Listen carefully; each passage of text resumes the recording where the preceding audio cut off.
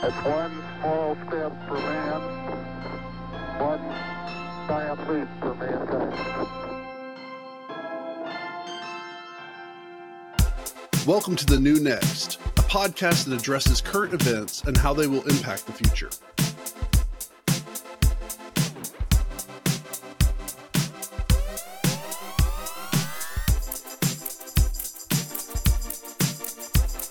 As I said at the outset, I mean, I'm still learning so much. This thing is moving so fast.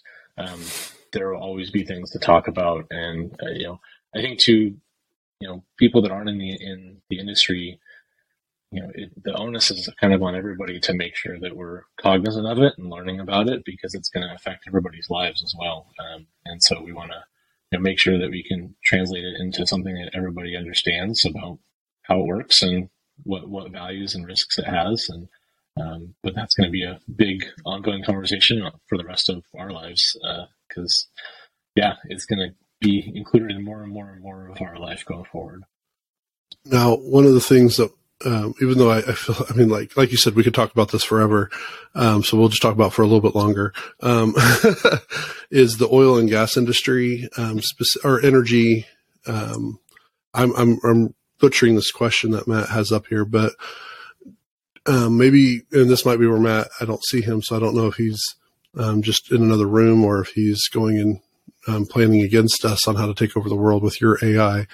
But how, what are some ways that AI could be deployed in energy and oil and gas applications, like that will make the world better, I guess?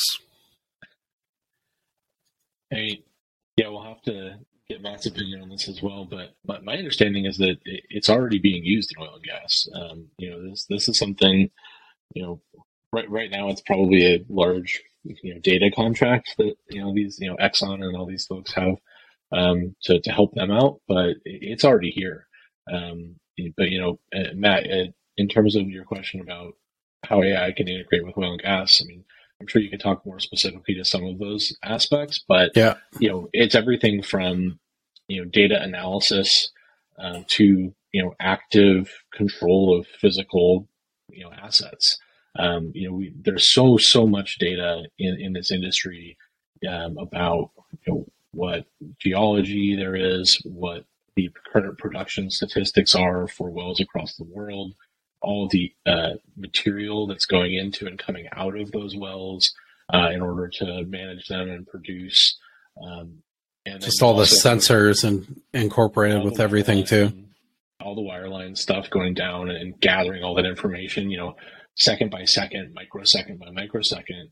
All that information is something that, can be fed into these algorithms to help optimize production, decrease costs, make sure that they're using the right amount of materials, the right type, going to the right location. That's just on the data side. I mean, on the other sides, I mean, there's a lot of we've talked a lot about tracking of physical assets in the industry, and that there's just a massive amount of logistics, and it's still a probably the most logistic intensive industry if you talk about like fragmented pieces of equipment and tools and stuff that have to be tracked and all show up on location. Matt, do you know if there are automated drill sites, no roughnecks, no nothing, just pads and machines?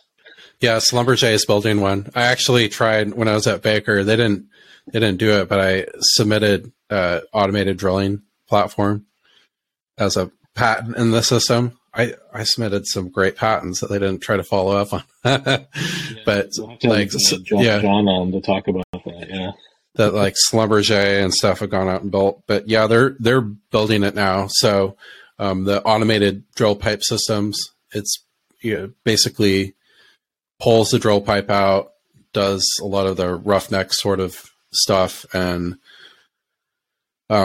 we kind of saw that originally with, I would say, remote operations for drilling. So all the drilling used to be on site, and then you started having while I was there, Baker bought a remote operations drilling company and incorporated that in. So it was like you could have one directional driller out of Houston, basically drilling 5 different wells. And since all the sites have high-speed internet on them, you can basically control all this remote. So that's kind of an advantage. A lot of that stuff, having your technical talent that's not necessarily super available everywhere, being able to remotely carry out some of these operations is usually a huge cost-saving thing. And it's a dangerous industry. So whenever you can implement technology to remove risk on people's lives or serious injury, it's I think some people look at this as jobs being lost, but it's also a very natural progression for the industry. And then another thing, after you produce it too, having those scenarios where there's a potential failure or a decrease in the optimal or decrease in the quality of the production of the well, it can trigger or uncover events like that and help people to bring them to site, and then also give them kind of context around what's going on, simplify a lot of things. So purely on the AI side, I kind of look at it, maybe the easier metaphor is looking at self-driving. So if you've ever seen the heads-up display in a Tesla or other self-driving cars, and it shows you the computer vision idea of what it's looking at. And so it says, here's a lane edge, here is another lane edge, here's the car going by me, here's a person, and it can kind of intuit and understand the context that it's in and where it needs to go. And so, when we talk about, applications for it in other industries, we know the algorithm or the set of rules to do something. Here's how the order of things you do to drill a well. Well, in the real world, the pipe swings a little bit, the ground reacts a little bit differently. The motor dragging things up and down isn't always in the perfect place. And so you need something that can react and understand in real time to what's going on. And so you can take those kinds of things and train it to understand what it's looking at and operate automatically for the most part. And so there are things like that could be brought into either drilling or other parts of the industry. Self-driving fuel trucks. I don't know. I mean, we already have freight and 18-wheelers and things like that we're working on to be able to automate. So you can bring a lot of those things in addition to just the pure data analysis things we talked about at the beginning, to really allow us to do a lot more, do it cheaper, do it safer than we have been in the past. So one scenario that I've thought a lot about is kind of like this triggering scenario is obviously ESG and gas loss is a huge issue these days. So a lot of people are incorporating drones, methane detecting drones in their operations. So if you have an integrated system, you could have a drone basically going out and scanning the field.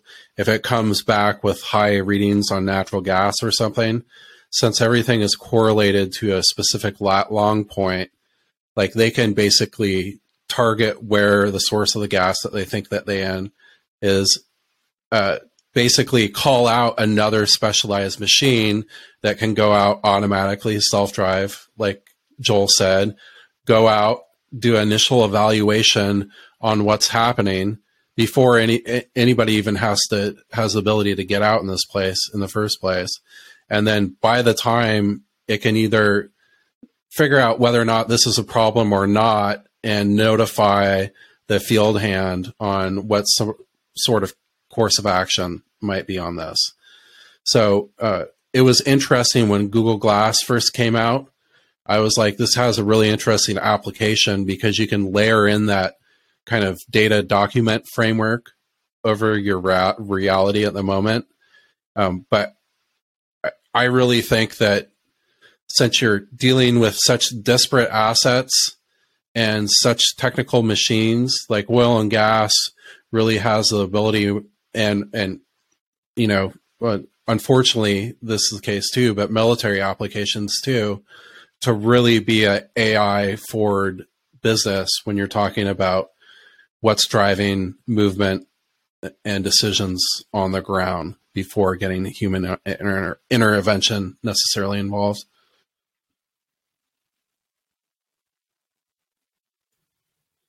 There's unfortunately a lot of use case in using that for killing people too. So yeah, that's probably what would have to happen for it to really move forward, right?